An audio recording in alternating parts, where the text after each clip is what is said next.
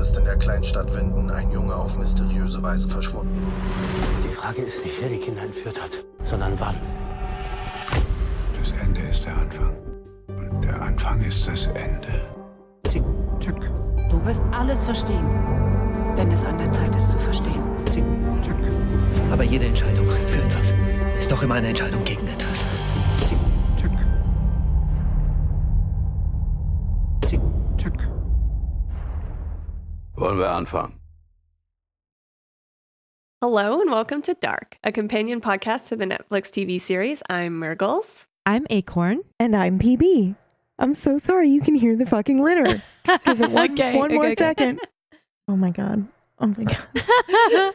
Please stop. Please stop. I'm leaving this in, by the way. No, you're not.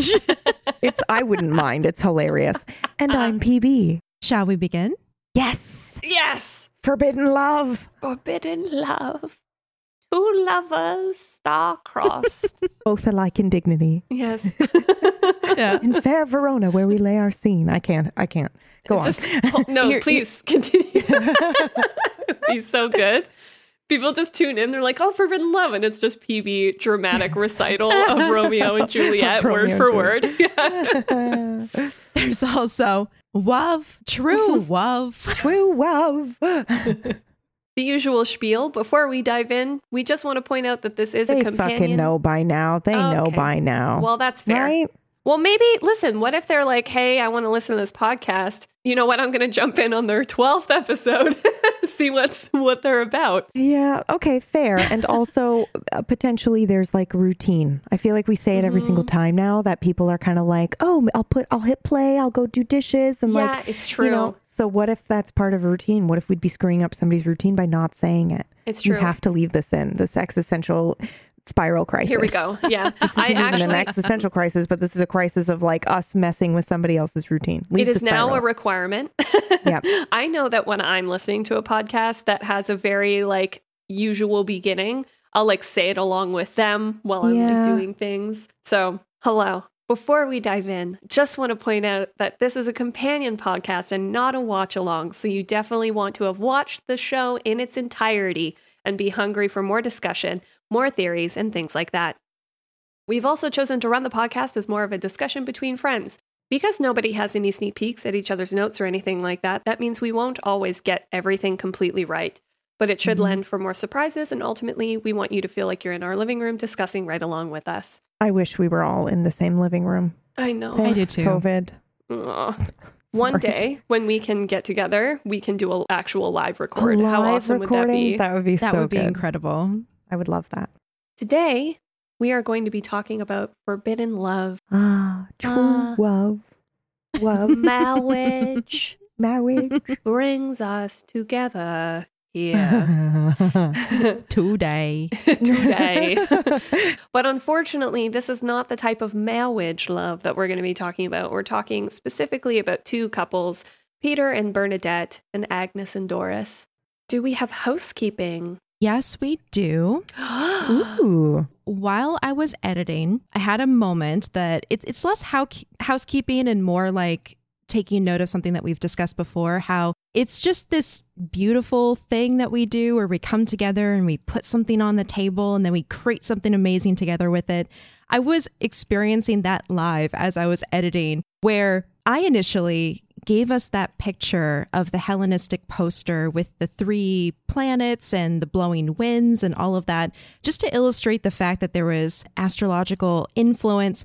But then Murgles picked up on the details in that poster, and then we like spiraled into this incredible discovery together. She was like a bloodhound with a scent. She was like, Exactly. it was like, I'm it sorry, you was guys. beautiful to behold. She was like, no, I just can't. No, you know, it's like that itch in the back of your mind that you just can't scratch. She wouldn't let I go. totally derailed. It was was like, I know you guys It have lots was to the say, but is best this derail? derail? No, I love it because, I mean, like I said, I just brought it to illustrate the heliocentric map and Hermetic astrology, and it's tied to dark, and then move on. And then we stuck on it and found out these incredible ties. So anyway, that was just more a comment. I love that we do that. Also related to the poster, thanks to SK, who also was the brain behind our Radio Winden handle on Twitter, like we've mentioned in a previous episode, we found out where the blowing winds come from. No. What? He found the original art where it was pulled from. So let me get you the link. Oh, Stop yes, please. Okay, here it is. So it comes from something called the Tabula Rasa? Animographica. Oh, And then a bunch of other my Latin. goodness. And of course, we're going to include this in the show notes, even though this is referring back to our last episode about Hermeticism. But if you follow this link in our show notes and enlarge the picture, look at the top left. And that is the face of the man, the bearded man blowing wind. However, he does not have the sun on his forehead, like we discussed they've in added the that. episode. Wow. Whoa. If you also look in the bottom right, I think that's where they got inspiration for the woman, but the woman's a little different. Yeah, the woman very clearly looks like. Yeah, that's so cool. So that's super interesting because as far as I know, I don't think I'm completely off in saying that imagery of people blowing air or like gods blowing wind from their mouth is like, I feel it's been used a lot. I'm curious about like, what is the symbology? What is the meaning behind someone blowing wind? I mean, influence is one of those things, which is something we discussed last episode. But is it like a way to represent energy transfer or a way to represent the elements, natural earth, that kind of thing? Yeah, I think it depends on where it's coming from. And I think with this one in particular, it's referring to or it's mapping out the direction of the winds for like navigation. Yeah, it seems very navigational. I think that's definitely something that I might look into then is how many instances elsewhere is that used and what is it like most frequently used to represent? If it's navigation, then that's also very, very interesting. Because at this point, I'm not entirely sure that, frankly, any imagery that they put in, I can't imagine is just like, oh, this looks cool and authentic. Let's throw it in there. Yeah. Everything's done with a purpose for sure. Exactly. Yeah. Yeah. So we could even table that and do some more research and come back to it. Like we said in our last episode, we just barely scratched the surface with Hermeticism.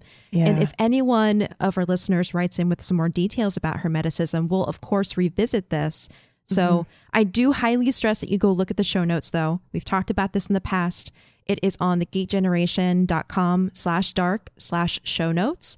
And each individual episode has its own set of show notes, which includes screenshots, different links to things. So everything we talk about on this podcast, you can find on thegeekgeneration.com. Yep. Lovely. Awesome. And that's pretty much it. That was the last little find for the housekeeping. Okay. Yes. Do we want to read an email then? Yeah. Okay. It's mail time. It's mail time. Hello, I'm the mailman. While you're looking for that, I'll just mention that we are doing Radio Winden episodes, which are mini-sodes in between. When we get some time, we're doing it in between our regular episode recordings.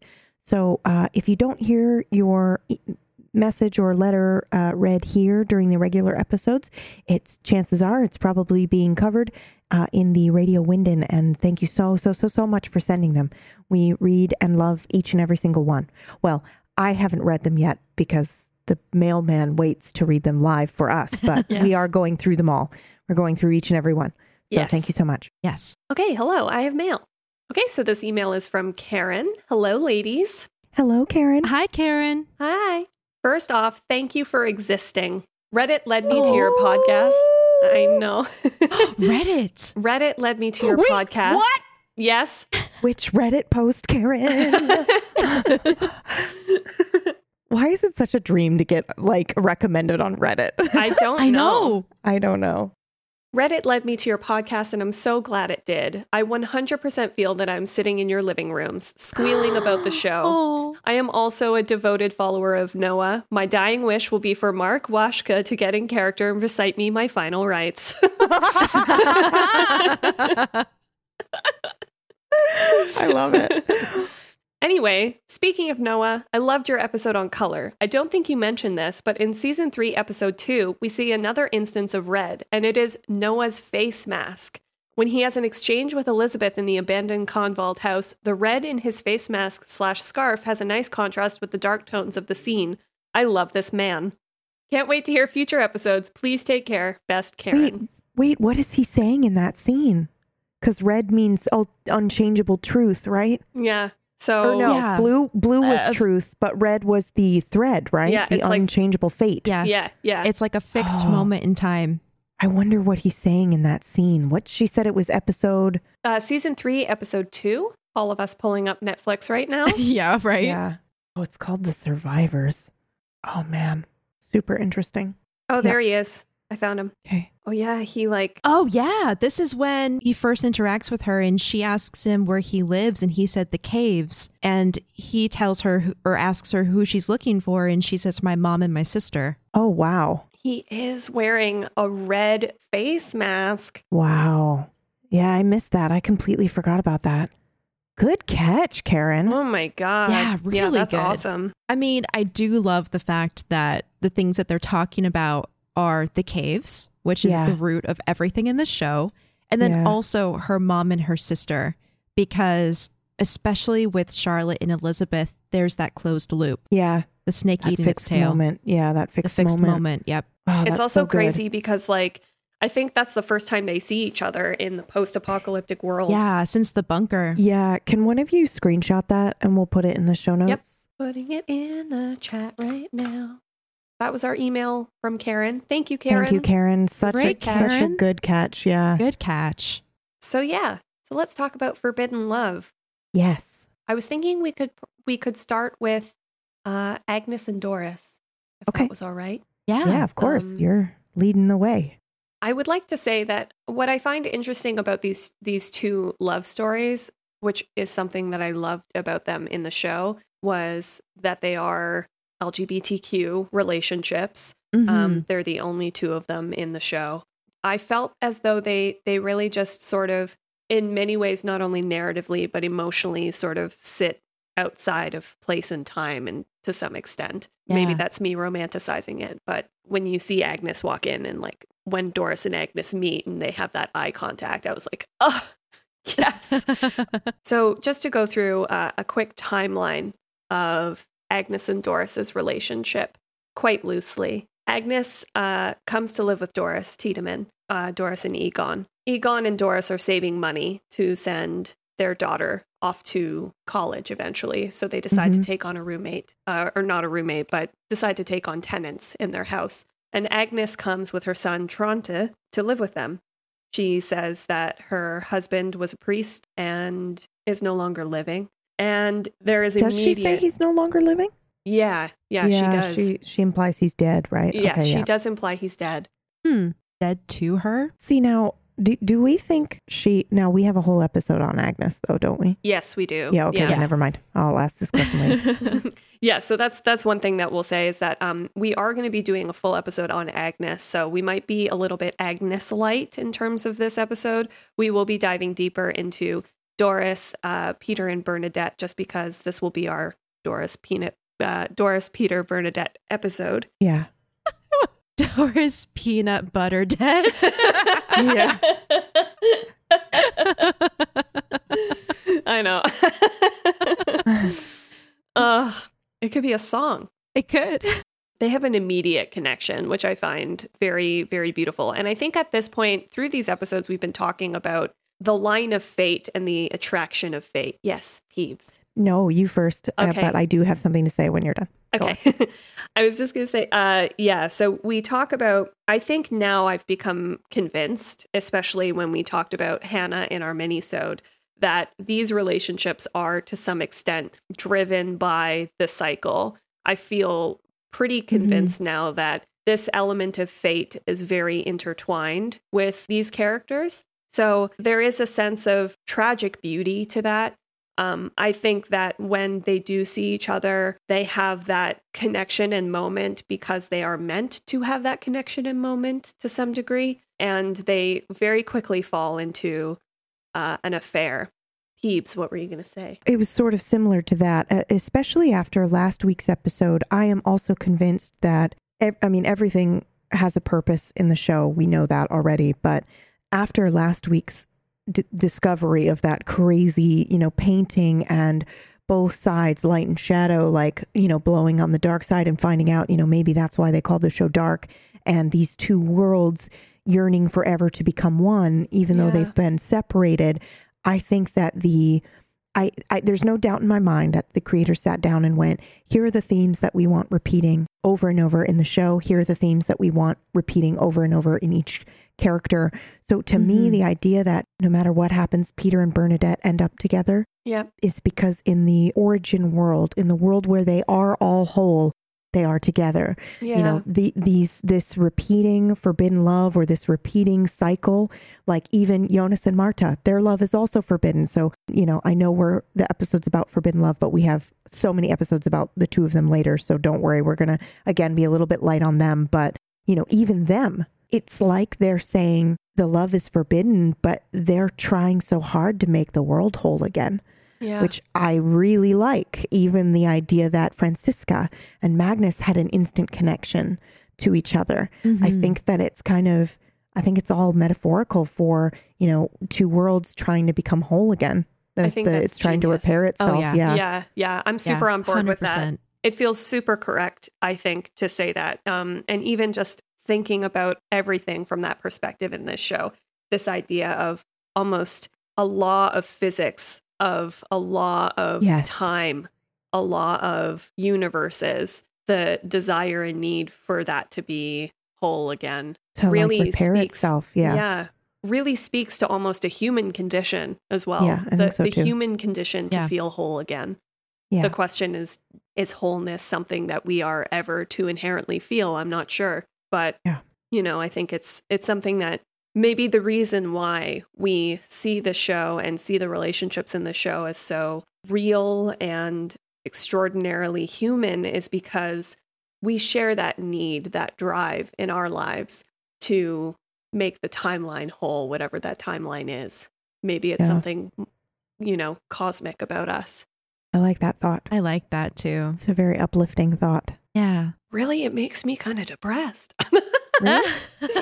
Well, I guess it's uplifting depending on how you feel the possibility of wholeness to actually be obtained. Well, I mean, even if it's not obtainable, the idea that there is some sort of, you know, timeline that you're inherently trying to bring together, or, you know, you're trying to make a piece whole, it means you're part of something bigger. And personally, I fall more on the existential line, where I don't believe that life has any meaning except for the meaning we give it. You know, I personally don't believe in an afterlife. I think, you know, when it's over, it's over. So all we have is right now. So I think for the most part, that can be pretty depressing. So the idea that we're trying to connect and become whole together, but that everybody has that feeling. Yeah, that's a little hopeful to me. That's in some ways better than the alternative. That's true. I think that's a really good point. Yeah. There's this song, I don't know if you know this song, it's called The Origin of Love. It's from Hedwig and the Angry Inch. Yeah. This episode brings that song to mind for me. Should probably include it in the show notes. Yeah, we'll include it in the show notes. Basically, to give a rundown on it, it's this idea that there were three people: the people of the moon, people of the sun, and people of the earth. I'm trying to remember. Yeah, there were three.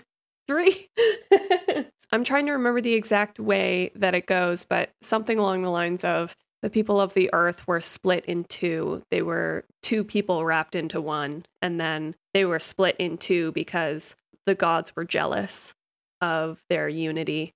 And so essentially the idea is that your soulmate is just the other half of you that was split from you. Yeah.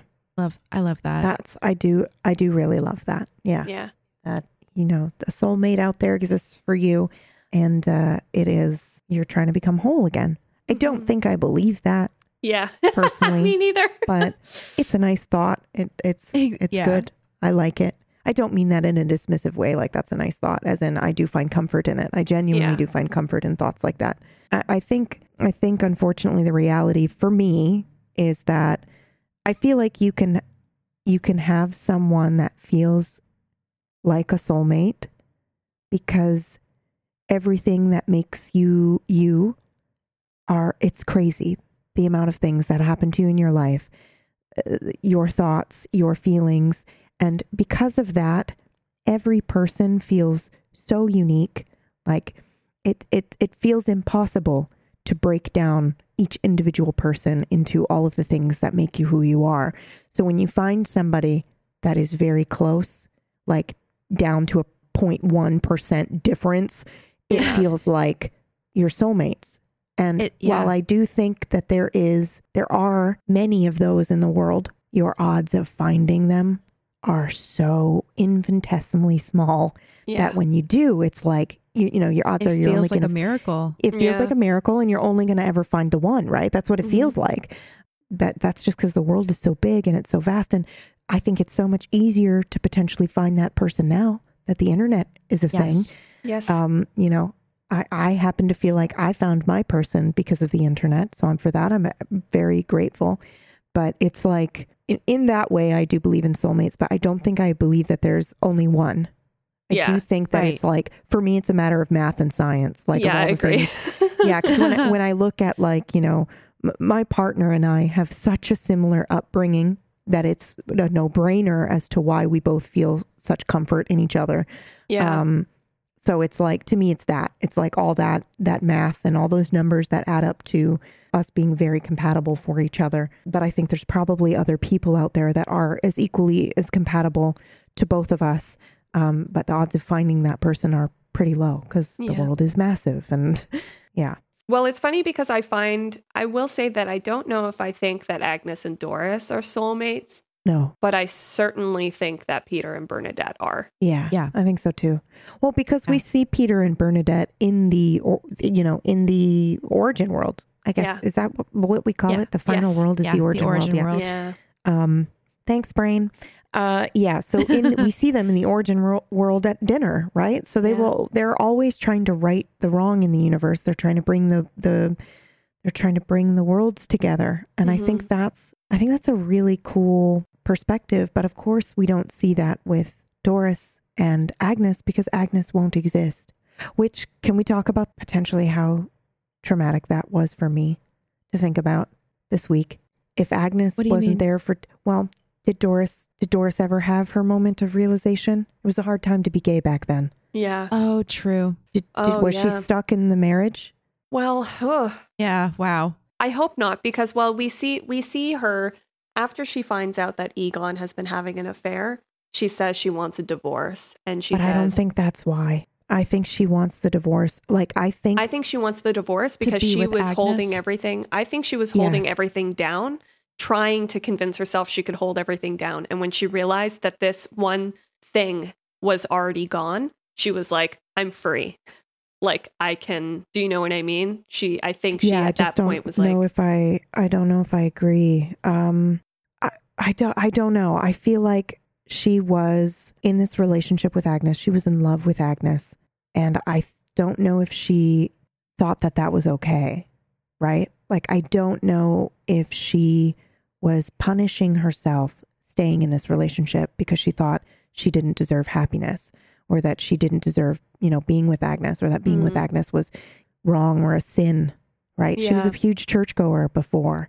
So we know that can have a very big impact on, coming out or coming to realization of your own sexuality. So I don't know. And then I think the affair was just like, I don't know. I think she probably would have done it either way. You mean like she would have left Egon either way? I think she would have left him either way. Yeah. I think she was really scared about Agnes not coming back and being missing. And I think she would have eventually left him either way. It's just when she found out that information, she was like, well, my heart's not in it either. Yeah. So, I'm just going to release us both. Yeah. And I'm inclined to say it would have happened anyway, just maybe a couple years later and for a different reason. Yeah. Because if Agnes didn't exist, and if Hannah never time traveled to have an affair with Aegon, there's nothing to push her in that direction. But I would like to think that she would eventually come around to understanding herself and making some sort of move to self-realize that. Yeah. But the thing is like a lot of the times you don't. A lot of the time you can't and you don't because think about it. Like she's brought up one way. She might not understand why she feels wrong or weird, and that's the term that you think when you're thinking that. And I'm saying that because from my own personal experience growing up in an extremely, religious upbringing and feeling wrong. Yeah. Or broken in some way. And it's like a lot of the times you don't really realize how good or how right you can feel until an Agnes walks through your front door and you're like, oh, I can breathe again. Right. So it's like, I agree. It's so hard to self-realize. And I mean, I've been in situations where I've spent years, like a ridiculous amount of years, believing one way, and then something will happen and it will be a catalyst to push me mentally into a different direction. And then I'll realize what I should have realized all along, but it just took me a while. Yeah. And I mean, so that's where I think I'm coming from when I say I think she would have eventually realized. She just would have needed a different catalyst. And I mean, I'm just going to throw it out there. This was 1953, right? She was 30 something? The women's lib movement started in the 1960s. That's only 10 years later. Yeah. So she could have easily been in a relationship or in a marriage with Aegon for 10 more years. And then women's lib started to really catch fire in the public sphere. And then she would have started having these realizations. And I mean, I have heard personally of so many stories from that era of women who come out and realize that they are gay, like in their 50s, 60s, and then live a very fulfilling life for the rest of their life. But they've lived a heteronormative life before that. It just took a while. It took something to bring that awareness to them. I like that. I personally want to subscribe to that for Doris because I love her and I love that for her. So let's just, in my headcanon, Doris is one of the stars of A Secret Love. Yes. Yeah, there you go. There you go. Yes. Yes. Which is strange because that's kind of our theme for today is that, forbidden love. Right. That's A Secret Love. But she got a roommate. That her and her after her divorce, after her divorce, yes, I love this narrative. Let's go. Yep. And then Doris and Dolores, and they found happiness together. Yeah, I subscribe to that 100%. Yeah. Just to make sure everyone is on the same page, A Secret Love is a Netflix documentary that we mentioned a few episodes ago. So if you did not go watch it, we again recommend that you do. It's a beautiful story about two women who met each other through baseball or softball of all things and lived the rest of their lives together. And it was beautiful. Yeah, it's very, very good. So beautiful. Yeah. Bring tissues. Yeah, I cried the whole time. That's kind of that's what sent me into like a sad spiral actually this week when I was thinking about it. I was like, oh, okay, so what are the differences between Peter and Bernadette's forbidden love and Agnes and Doris? And the irony here is that Peter and Bernadette's is the unchangeable moment in time. It's the red thread of the two, but we don't see red with the two of them. We only see it with Agnes and Doris with the red dress and things like that, right? And I think that's because, it's the fixed moment in time to maintain the loop, not to reunite the worlds. Yes. Yeah. So, and I think that's interesting, but it did make me sad to think that where is Doris in all of this? Wait, hold on. I just had a thought. It might be a stretch, but I think the only other person that wears pink is the only people in the show who wear pink are Bernadette and Claudia. I think you're right. And I wonder if there's like because a connection because they're outside the loop. Yeah. Holy crap. Yes. I wonder if there's something now, wait a minute. That. I bet there's something to that because I'm thinking of the jacket that Katarina wears, but Katarina survives outside the timeline too. That's true. And I want to say, doesn't Hannah wear like a pink coat or a scarf or something? I know she wears that knit scarf. It's like red. Not it's red. red. Is it red? Yeah. Okay. Yeah. She also wears a red dress, I think, to the party. She does. Yeah. Dinner party. The anniversary. But she wears a red dress to the anniversary party for the Nielsen's. Yes. I like where you're going with this because pink is something that's an underrepresented color. But doesn't Bernadette have like a pink umbrella? No, that was a yellow umbrella. She's wearing pink somewhere outside. She has her a trailer. pink. Yeah, she has a pink fur, like faux fur jacket. That's what it is. Yes. Yeah, which is a very big statement piece. And then I'm fairly certain Claudia is wearing pink. Nice. Celia, like 80s pink. I think Celia is wearing a pink jacket at one point. It might be a stretch, but Yeah, it's something worth looking into because we didn't look at Pink per se in our color theory episode. Yeah. So, but we know they've put color theory into the show. So I don't think it's a stretch to say they would go ham and we just missed some of it, you know? So I think that it's interesting. I'm looking at Pink is going to be a hard one to look at the actual color theory because it's changed so much over time. Like Pink used to be a man's color, and I'm using air quotes for that. Boys used to wear pink, and then now it's more associated with, you know, women. So it could be, and femininity, it could be that. And that's, you know, why Bernadette's wearing that. But also I'm seeing in the use of film, it's talking about either nurturing or complete unconditional love, which I think is kind of interesting. Yeah. And that's an interesting take. I would want to look more into it rather than in an initial Google search, because color theory is you'll get like one website saying something and the actual, I want to go look at the Cambridge, you know, reviews on color theory and psychology versus that other stuff. So I find that very interesting. I just found a Reddit post that links, or that says the main instances of pink in Dark, and it's Bernadette's pink coat, Regina's pink robe, Regina's I was just going to ask if Regina has it, because she's also outside the timeline. Yep. And then Katarina's outfit, 1986. Yep. So oh my fucking God. All of those people are outside the timeline. That is so cool. Yeah. And you could honestly think about those characters and think about how they interact with their relationships. And they are people who have, I mean, Katarina does not have the healthiest relationship with Ulrich, but you can tell there is some unconditional love there to some extent. Yeah. She's ride or die, right? Yeah, so exactly. yeah, totally makes sense. Yeah. And Regina's that way too. With with her relation with Alexander. Yeah. Yeah. So that's super interesting.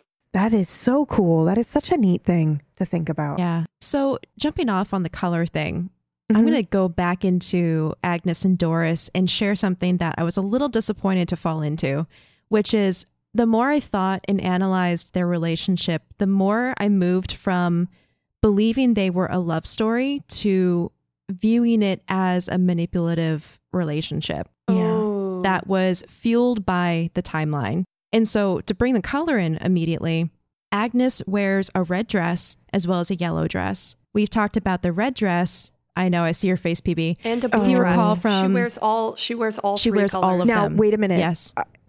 What's really important here is what is happening in those scenes during each of these moments. The yellow dress was the biggest one, and we landed on yellow that's being deception, right? Yeah. Deception. Yeah. Yes. What's happening with the yellow? She gives Doris the yellow dress. She That's gives the her dress that Doris wears.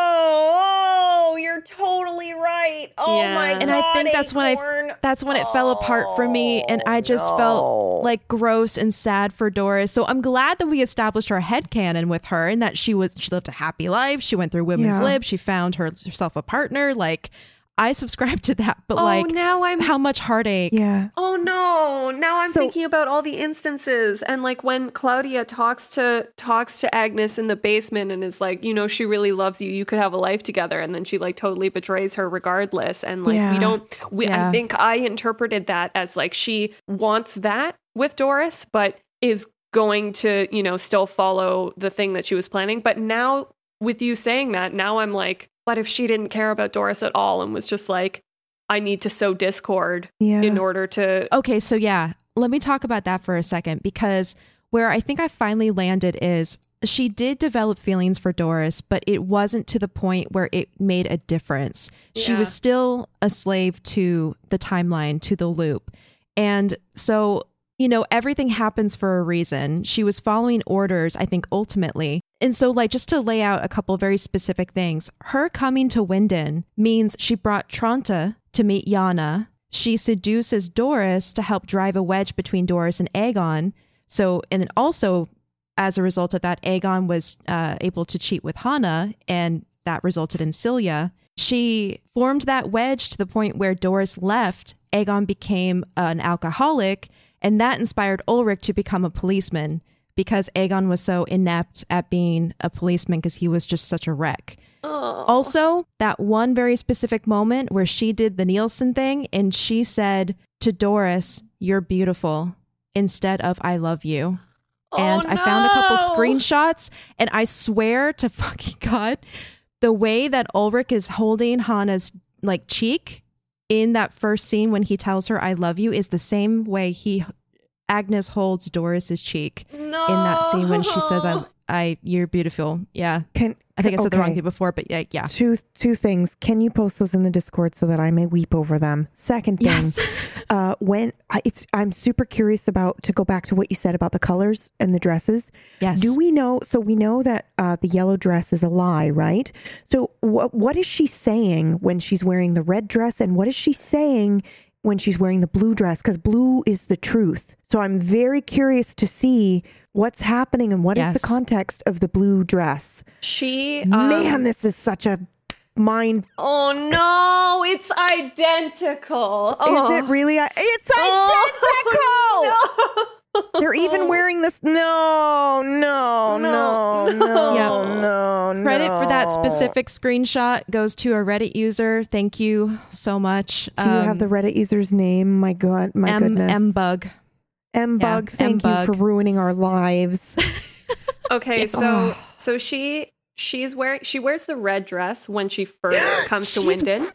She's wearing the yellow dress in this scene. Yeah. When she tells her she's beautiful. Oh, she is. Mm-hmm. She's lying to her. God damn it. I hate Agnes now. I hate her.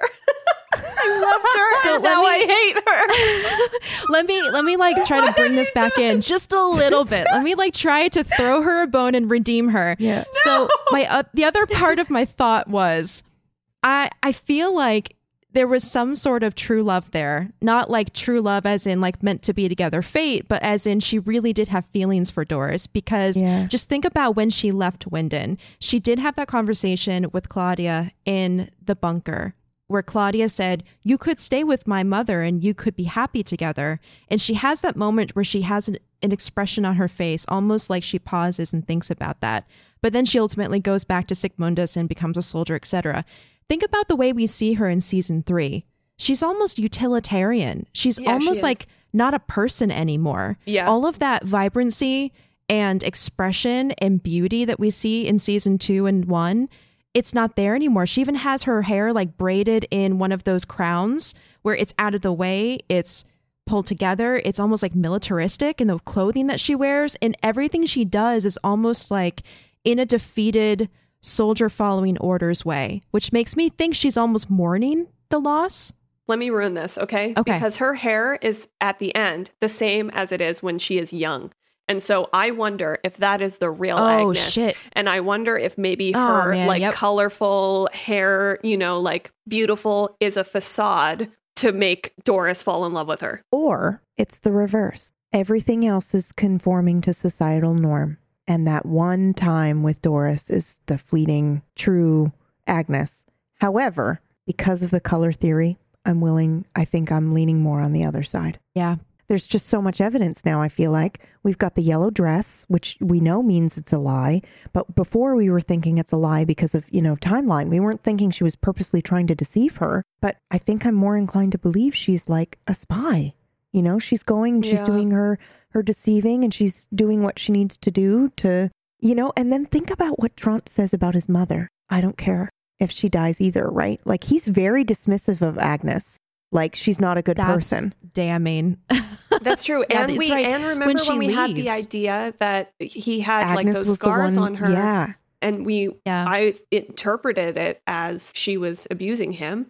Yeah. I'm glad you brought that up, because I want to say, and I didn't go back and watch this scene, but I saw it mentioned somewhere. He has a scene at the table in the Nielsen house, which was at that time the Tiedemann house, where he was sitting at the table and he pulls up his arms and he first reveals to the audience the burns. But then later he's talking to Yana, and I want to say he shows her his scars and mentions that happened at the home. Yeah. But doesn't she say something? He says something like, I wouldn't mind if it was my mother either, does say right? He doesn't care. It's after she leaves and they come home and they find Aegon drinking at the table, and it really comes to light that, they're all gone. Agnes is gone. Doris is gone. And he's like, I don't care. So it's interesting to me, because I wonder if Trant is mirroring Francisca's everything is a lie in that moment. Where he's like, I wouldn't mind if it's her because her love for me isn't real either. Like, none of her is real. Yeah, that's wild, man. That's a wild thing to think about. And it is absolutely heartbreaking. Yeah, it is. Because poor Doris.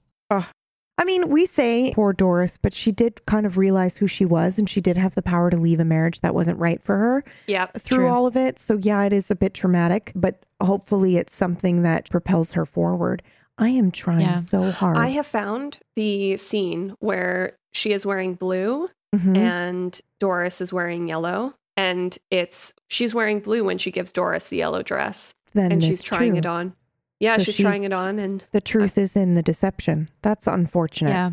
Yeah. Wow. Let me see what she says, because I feel like it's super important now. Yeah. She says, "You're beautiful. The queen would be glad to have you visit." And then she's like, "No, what would Egon say?" And she says, "What could he say?" So listen, I wonder then if that means there's truth in, it's a deception, but there is truth in what she's saying. You are beautiful, because she is. That's where I'm getting. Yeah, that's what I think. She's not committing herself by saying, I love you. Yeah. I'm in love with you. It's just recognizing her for the beautiful person that she is. Yeah.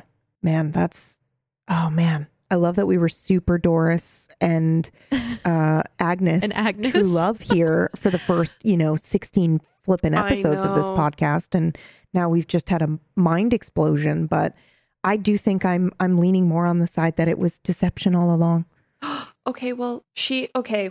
She's wearing this blue dress, and she's like clipping Doris into the yellow dress. She's talking about her ex-husband, and she says he's gone, and she says, "And now I'm free." And then she puts her head on Doris's shoulder and cuddles in while she's wearing the blue dress. But she's given her a yellow dress, right? Yeah. Yeah.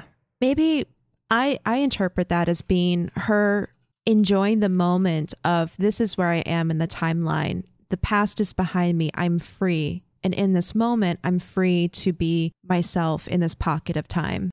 We could go down this road forever, I think. Yeah. And we probably should for her episode, because we do have an Agnes episode. So we'll probably do that then. But we can fully analyze. I think that's a good thing to jump into, is really analyze, okay, what is the evidence that she was deceiving the whole time and all that stuff?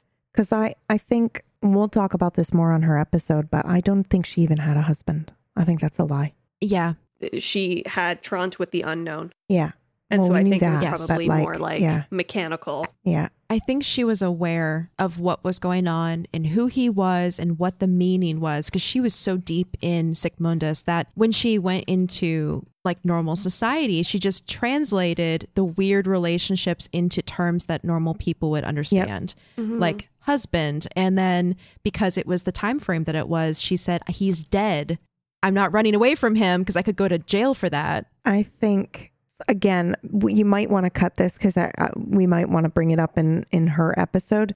But I actually think she specifically, especially now with what you've just said, I think she's specifically saying husband because she knows it will resonate with Doris. And she's trying to get Doris to leave her marriage. Yeah, that's true. That's true. I think she's saying my husband and he's dead. Yes. Yeah, and I'm free. Yeah, I think it's all manipulation now. Yeah. Oh my God. I will say, I wonder, they talk about how Trant was in a home. Was the home Sigmundus? I'm wondering that too. Oh, shit. We are really diving on the wrong people right now. So we should, I'm going to rein us in and save it for their episode, because we do have an entire Sigmundus episode and Agnes, and we can totally talk about that then. This is such good stuff. It's so good. Yeah. Let's definitely save the rest for the Agnes episode, because now I can't wait to talk about this at length and go back through everything. Yeah. Me too. I will definitely re-listen to this when we get there, so that I can remember the crazy mind hole I was falling into. So I think we can move on now to Peter and Bernadette, which is...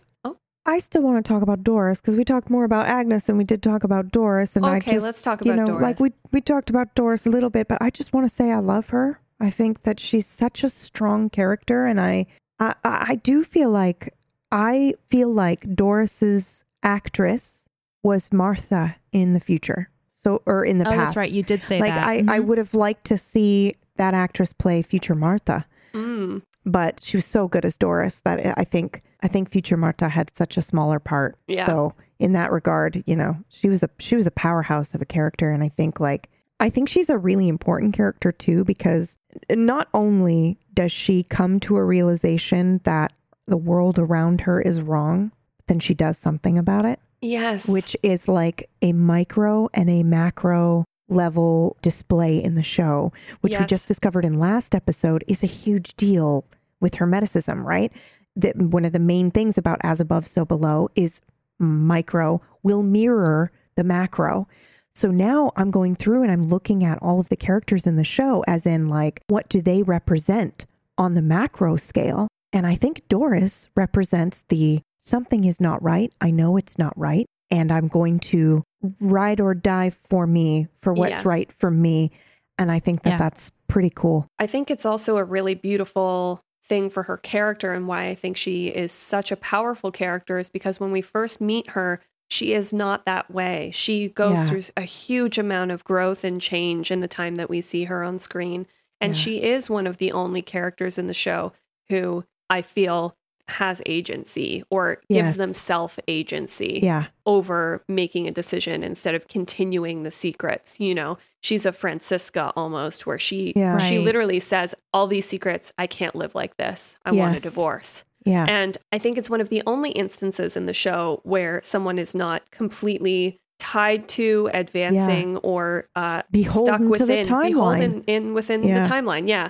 And if the timeline is an analogy for marriage in this one little moment that I'm using, she divorces herself from that timeline. She goes like, I'm out. I can't live like this. Not interested. And I think that's super powerful, especially from Doris, who we see at the very beginning is rather tight within herself. Yeah. And I think what's really cool too is we do see character after character after character trapped in this, you know, cycle or this timeline. And yes, her divorcing Aegon is part of that timeline, but she's one of the only characters that takes the pie for herself, I guess. She's doing what Jonas wants to do, but in a short time. And we never see characters in TV shows, side characters that are, you know, do something for the, I'm using air quotes a lot right now, but because she's not a side character to me, but we don't, in terms of storytelling narratively, her story of leaving Aegon serves a purpose. It's part of the plot, right? Yeah. So normally in TV shows or books, when we see a character doing something that serves the plot, we don't get to see them have an entire arc. You know, we don't get to see them grow in the way that she grows. Yeah. We don't get to see in introverted, what would Aegon say to, I can't, goodbye.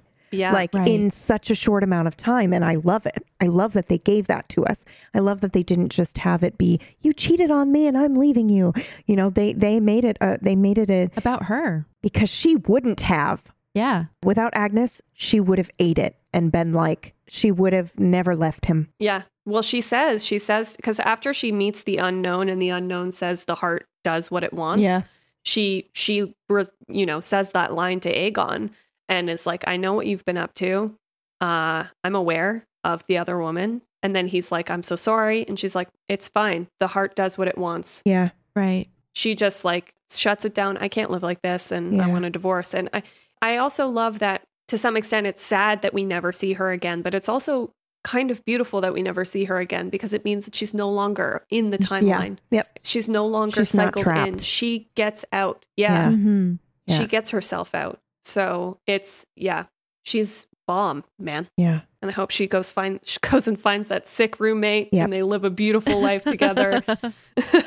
Okay, now I'm satisfied. I'm sorry. I love her so much. I just wanted to talk about her more because I just love her. She's such a cool character. But yeah. Well, now I love her, and I'm really upset. I'm upset, Acorn. You've upset me. I know. I'm sorry. I upset myself.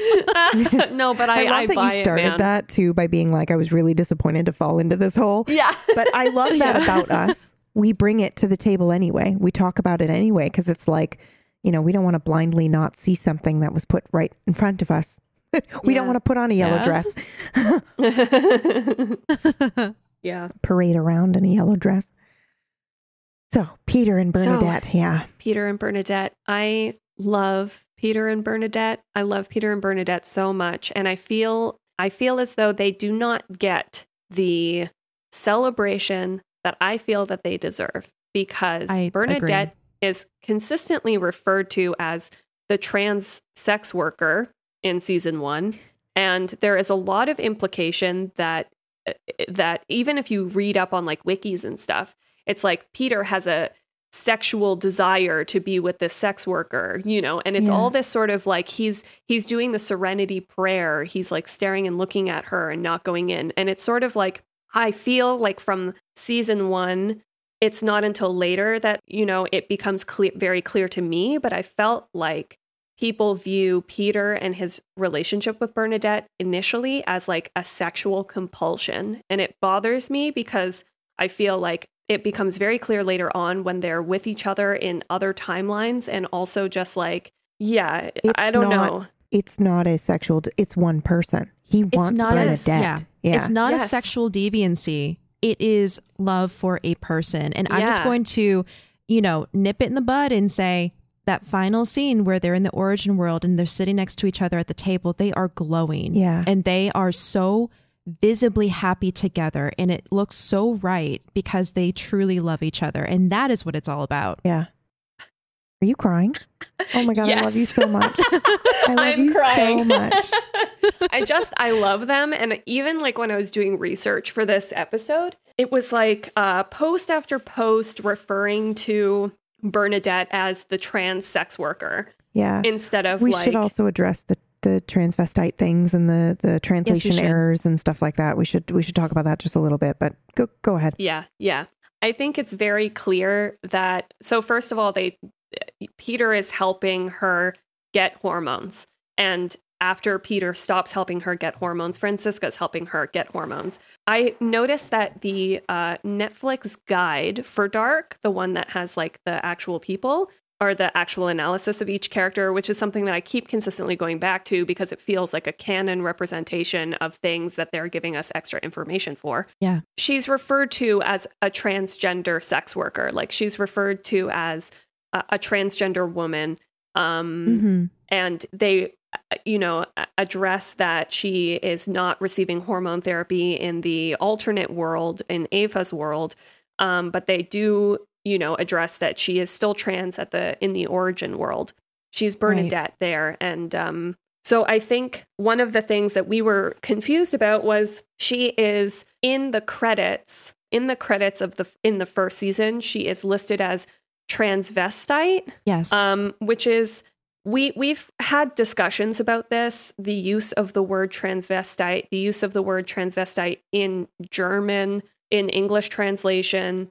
It's, you know, obviously we want to be very careful when it comes to this topic because we don't want to, you know, misrepresent or misinform, misrepresent. Yeah.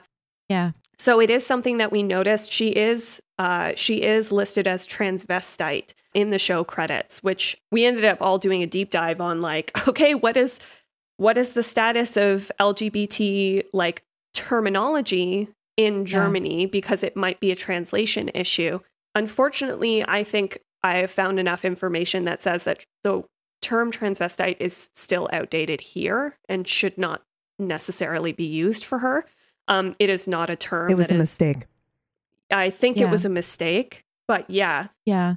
And just to go briefly into these terms, just for anyone who is not familiar, transvestite typically refers to someone who is male identifying, who gets pleasure out of dressing up in women's clothes. They still identify as a man to some extent. They may be queer in some way, but they enjoy dressing up. Now, transgender is someone who doesn't identify with their birth gender, their biologically ascribed gender. So this could be someone in Bernadette's situation. Bernadette was born as Benjamin, as a biological male, but she identified as a woman.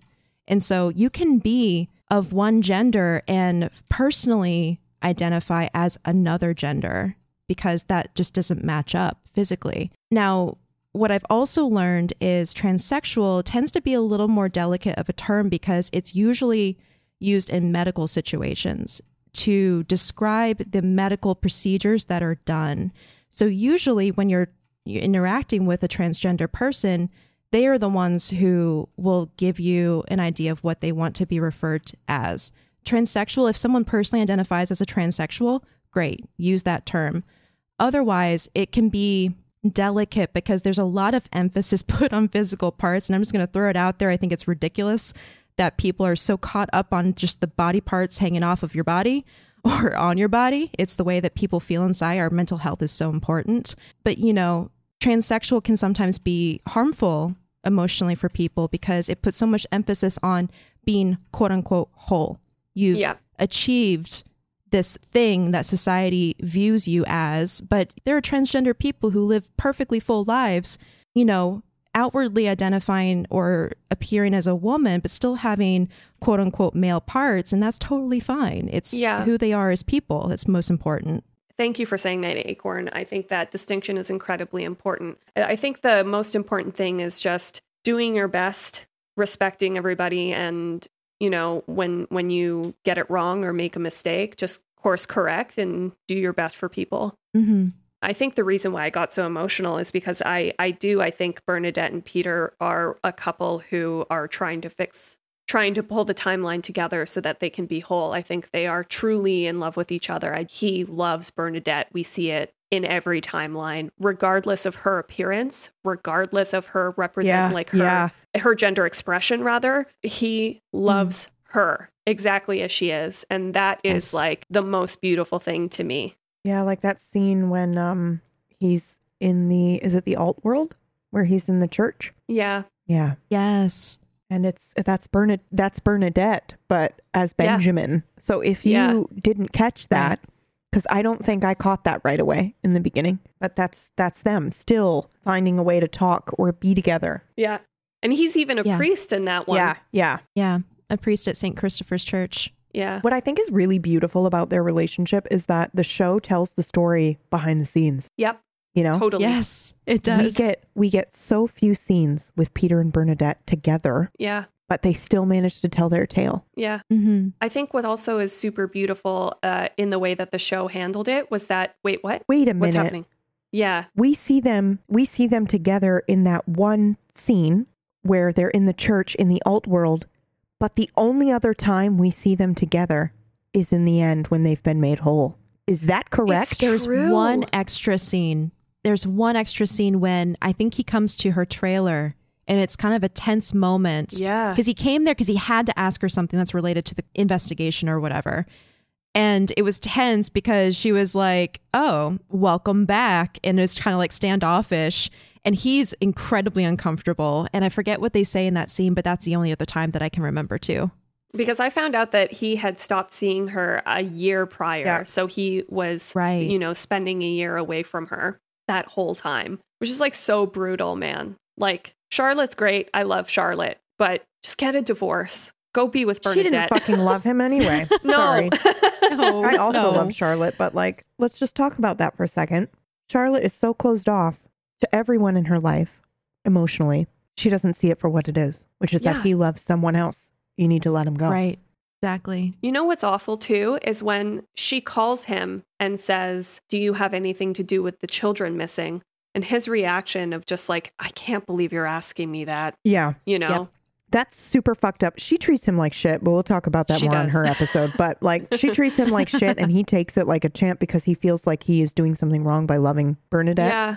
And they were cheating and having an affair. But I think the reason we see him as a priest in one world and we see him reciting the Lord's Prayer in the other in regards to Bernadette is because he feels that it is just a very big sin and that he, needs to be, it's that same thing with Doris. He needs to punish himself or, I need to right this wrong. I need to make this marriage work because I can never be with Bernadette. And I think she treats him like shit. And then the fact to imply, and that's what's happening in that scene, is she's implying your desire is sexual deviancy, which is what Acorn just mentioned. And it's a huge issue it's a prejudice that has stemmed for a very long time, that if you want to sleep with other men, you also like children. You also like this. It's like they used to all be wrapped into one, like, oh, you're about that. You're a homosexual. You're probably a pedophile too. And they used to marry it hand in hand. Yep. And so the fact they still do. They still do, but it's a lot more. It's much better now. Yeah, it is much better now. But it was like I would say it was a commonplace thought back, you know, in the 80s versus, you know, now where it's hopefully, you know, the general public doesn't just assume they go hand in hand together. But, you know, maybe that's my rose-colored glasses. Pink, rose-colored glasses. Pink. Yeah. Shut up. What are you thinking? Pink. Is that what they are using pink to mean? The rose-colored glasses. Sorry. Like idealism? Maybe it means some sort of purity. Yes. I think it might mean like it might just be purity. I think it, oh my God, I'm going to say like it is because here's the thing. It's the purest then that's what it means. Of the world. It's the purest vision. Oh my God. Because then, you know what? Bernadette is living her true ass self. Yep. Yes. And she's wearing a bright pink sweater and she just is honest and no one else is. I wonder if pink is honesty then as well. Purity and honesty and like, you know, sort of your rosy glasses. Usually you say rose-colored glasses when you're trying to deceive yourself and you're only seeing the world that way. But like, it's like a naivety. Yeah, it is. It's a little bit of innocence and being naive. But I think it could also just mean it's the innocent. They are the innocent. They are the ones that are untouched by the timeline. They are the true innocents. Man, that's flipping awesome. Oh my God. Yeah. Sorry, I was saying something and then I distracted myself. What was I saying before I was like rose-colored glasses? Oh God. I was so entranced by your excitement about rose-colored glasses that I immediately forgot. It's just because my brain went multiple places. Oh yeah. That's what Charlotte's saying in that scene. Yeah, it is. She's implying that, you know, because you were in this affair and because you're a homosexual, you probably had something to do with these missing children. And the disgust on his face when oh God, I didn't put that together. Yeah. Well, the question is, I guess, if you want to like, I wonder if maybe Peter is more pan because Peter is with Bernadette regardless of gender expression. Right. I've wondered that too, either pan-romantic or pansexual in that he's attracted to the person regardless of their personal identification, their way they present themselves to the world. He falls in love with a person. And I think so just because of the way that he looks at her and the way that he acts. It's so completely free. It's like he has found his person and there's just such pure joy in that. Yeah. You can see it on his face. Yeah. Like only at the end though. I want to thank you for bringing that up, Peebs, about that phone call, because when I watched that, that's exactly what I got from that phone call. And I was unsure as to whether or not to bring it up. But honestly, that is the vibe that Charlotte is giving off in that 100%. Phone call. And it's based off painful. of that. Yeah, it's very painful. And it's based off of that old prejudice, that inaccurate marriage of the two and the sexual deviancy, right? Yeah, it just shows how little Charlotte understands Peter in that moment. How little work she did to understand exactly what happened with Peter and Bernadette. And like, I don't want to dog on Charlotte because yes, she's fucking terrible in that moment and their marriage, and she's angry that she's been cheated on, but she lives in her anger and she refuses to emotionally open up to deal with it. She's like, you know, you can't see Bernadette anymore. You have to do this thing and show the sacrifice to save our marriage. Yet she won't make the sacrifice of emotionally talking about it and opening up. Yeah. Because he keeps saying, well, are we going to talk about it? He keeps begging her, like, I am basically punishing myself, showing you I am okay to do this for the sake of this marriage, but she refuses to be emotionally vulnerable and just be like, you hurt me, you know? And so the only way she expresses that is by hurting him, like by biting him in the way that she was bitten. And it's like, again, it's such a real depiction of someone who is emotionally unavailable, their reaction to bite instead of sit down and say, you hurt me and I'm going to cry about it. Charlotte never cried about this. She just bottled it up, you know? And I think, I think it's crazy. But also, if I'm not mistaken, we don't know exactly what has happened yet, correct? In that scene when she says, did you have anything to do with the missing kids? We don't know that he cheated with Bernadette yet, correct? No, it's true. When I saw that scene, I was like, oh, he gay. You know, like that's because she made that distinction and was like, you know, did you have anything to do with the kids? And I went, oh, I see. He's like, you know, repressing something and she's very angry about it. I see. Yeah. I see. I think it's also just like a beautiful representation in the origin world. Just what a gift it was to see that. For like, I was so thrilled to see in the origin world that they were there sitting at a table together. Benny is Bernadette. Like, Bernadette is who she is in that final scene. She's whole. She's whole. Yeah. You know, and she's lively and she's making jokes, and just the energy in that scene is just so beautiful that, yeah. It's so good. It's so good. Do we have anything else to Yeah, cover? honestly, or is I feel it like that's about time I to feel wrap like we're up? good. Yeah. Yeah. I feel like we're good. Yeah, me too. That was solid. Y'all are the flippin' best. I love that we can talk about this. Also, I really appreciate Acorn, you taking the stand there and being like, this is important. Yeah. Because Yeah, I I think it's super important. I do feel like it's something the show got wrong. And I was really we were all, when we found it, I think really disappointed that they just kind of mislabeled without doing the research as to what she should be It called. does change, thankfully. The later credits update it. Mm-hmm. Yeah, I think what they were trying to do, I think maybe it's a case of the Katerina situation where they just don't have Katerina at the end. I think they're trying to give plot information. They're trying to reveal, or they're trying not to reveal that Bernadette is like an actual character or something in the beginning. And so they say transex. I think the actual credit, let me just triple check what the actual credit is. I believe it's transsexual prostitute. Pretty sure she's I think listed now that we're as- talking about it, yeah, we found transvestite in Yeah. a different website. IMDb. Yeah, so I want to apologize for that. Yeah, that's what it was. IMDb or something. Was it transvestite on IMDb? I'm pretty Let me just sure double it's check. transvestite somewhere. That's why we went on our whole tirade, but it's just worth mentioning. That's all. Okay, so on IMDb, on the dark IMDb, the actor is Anton Rubstov. Bernadette is credited as Benny, Bernadette, and transvestite Benny. Just remember when we first dove into it, it feels like I remember being a bit disappointed by that, but you can't get everything right. And also the person who does the credits isn't this, or the translation, because I think the subtitles list it that way too. So I will also note, however, that the Dark Guide, the official Netflix Dark Guide, refers to her as a sex worker instead of prostitute. Which is good. Yeah. And I believe also refers to her as, Bernadette is a trans woman who is still transitioning. She used to get prescriptions for hormone therapy from Peter Doppler, but now his daughter Francisca supplies them in exchange for money. So I think that's an important distinction there to make. Yeah, and that's accurate. That's yes.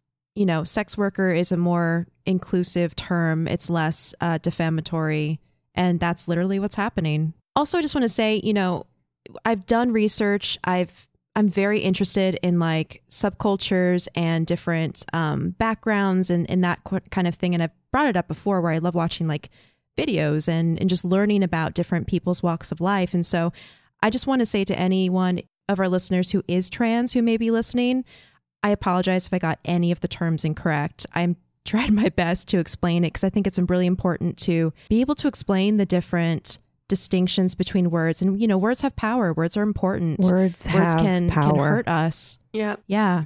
So I think it's important to get correct. And for anyone who is not trans, who is maybe interested in it, I do highly recommend a show on Netflix called Pose. It's about the ballroom scene in the 1980s in New York and follows a lot of trans characters. And I think I've heard that it's actually a big deal in the trans community because there were a lot of trans producers, directors, actors, and people on the cast and the crew who are trans. And so it's a very authentic trans story. And so I recommend that. It's a great show. I would also recommend Sense8, trans lead actress. Sense8 is great. And written by trans writers. So yeah, it's another really, really, really good show. But Acorn, for those listening can't see the tears welling up in Acorn's eyes when she said, I tried my best. I hope I did right by you. You did a beautiful job and thank you for saying something. I think it was very important. Yeah. I'm so proud of us. Every episode, I'm so proud because we don't, we bring up the stuff we don't want to talk about, like, Agnes potentially lying to Doris, but we bring up the stuff that we know is important and will mean something to somebody too. So yeah, I'm proud of you. Thank you. I know I'm tearing up again. Thanks. A final thing is Disclosure. It's another documentary on Netflix that is great about the trans experience. I also would like to recommend another documentary. It's called Paris is Burning. It's Oh, also God, yeah. about ball culture. And it's a really astounding doc. It's really beautiful and definitely worth seeing. And thank you for taking the time to listen. You know, this episode, a lot of times people, when they hear stuff and they'll just turn it off, or they'll, you know, if it doesn't follow what they think originally, they just block it out. So if you are still listening and you are writing these things down, or you're going to go to our show notes and you're going to watch and you're going to educate yourself, that is the greatest gift. I think the representation was beautiful and very important. And I was happy and surprised to see that Peter was sitting beside Bernadette in that final scene. It meant a lot. Yeah, me too. Shall we do some shout outs? Yeah. Wrap it let's there. do some Yeah. shout-outs. Yeah. Acorn, would you like to go? Yeah, I'll go first. I'm Acorn Bandit, and you can find me online and on Twitter at Acorn Bandit, and also at Joyson Studio. That's JOISANS. I make enamel pins, and I'm also on another podcast here on the Geek Generation Network, which is Avatar the Podcast. And, speaking about representation, that is such a great show that includes so many different cultures. One of the main characters is blind, and it's a beautiful representation of that. And I know for a fact that we have at least one trans listener. So I think a part of my conviction to speak about it, or at least bring awareness to it, is because I know that there are people listening to at least the other podcasts that I do. And so I wanted to, acknowledge that. But you can find me online at joysons.com. And if you specifically want to see where all my links are, you can go to joysons.com/pages/acorn. Thanks. Beautiful. PB? And I'm Pumpkinberry, or PB, and you can find me at Twitter at Pumpkinberry. You can also find all the crazy stuff that I do online at pumpkinberry.tv. But the main thing I'll probably shout out is a really cool dark vampire show that's been going on for Halloween that I am in on Table Story. It's improvised, there's no script, and it's wildly good. It's like very political. It's like watching, I want to say chess players, but mental chess players play with each other. And and by political, I mean like it's vampire politics. So it's everyone trying to navigate each other and get one up on the other person. And it's really clever and fun. And that you can find at tablestory.tv/leech. Thank you. It's so good. Yeah, it's so good. Hi, I'm Murgles. I'm making an animated film on Twitch. If you are interested in how animated films get made, you can come see me do that at twitch.tv/Murgles. I'm also on Twitter, Murgles. I'm also in that sick show called Leech. So do check it out, please. It makes our day that people enjoy it. I regularly go to read all the comments on the YouTube because it's also on YouTube. If you want to check it out there on Table Story on YouTube, it makes my day to see people enjoying it. So go enjoy it. Anyway, thank you so much. I don't know what's happening to me. Shout outs are the worst sometimes. Yeah. So thank you so much for diving into Dark with us. We hope you've enjoyed it. Of course, if we missed anything, you can tweet at us individually. You can also tweet at Radio Winden or use the hashtag DarkCompanionPod. You can also email us at darkcompanionpod@gmail.com if you would like to join our conversation. Of course, special thanks to Johnny Caballero for letting us use the beautiful cover art. You can find him on Twitter at Johnny Knight, and that is spelled JHONYKNIGHT. We are also proudly part of the Geek Generation Network, and you can find more awesome podcasts related to cool things like TV, comics, and movies at thegeekgeneration.com. Thank you so much for diving into Dark with us. We'll be back next Thursday with episode 13, which is... On Ariadne's Thread. That's me. Oh, that was mine, right? Oh, yeah. Oh, heck yes. Okay. Bye. Bye.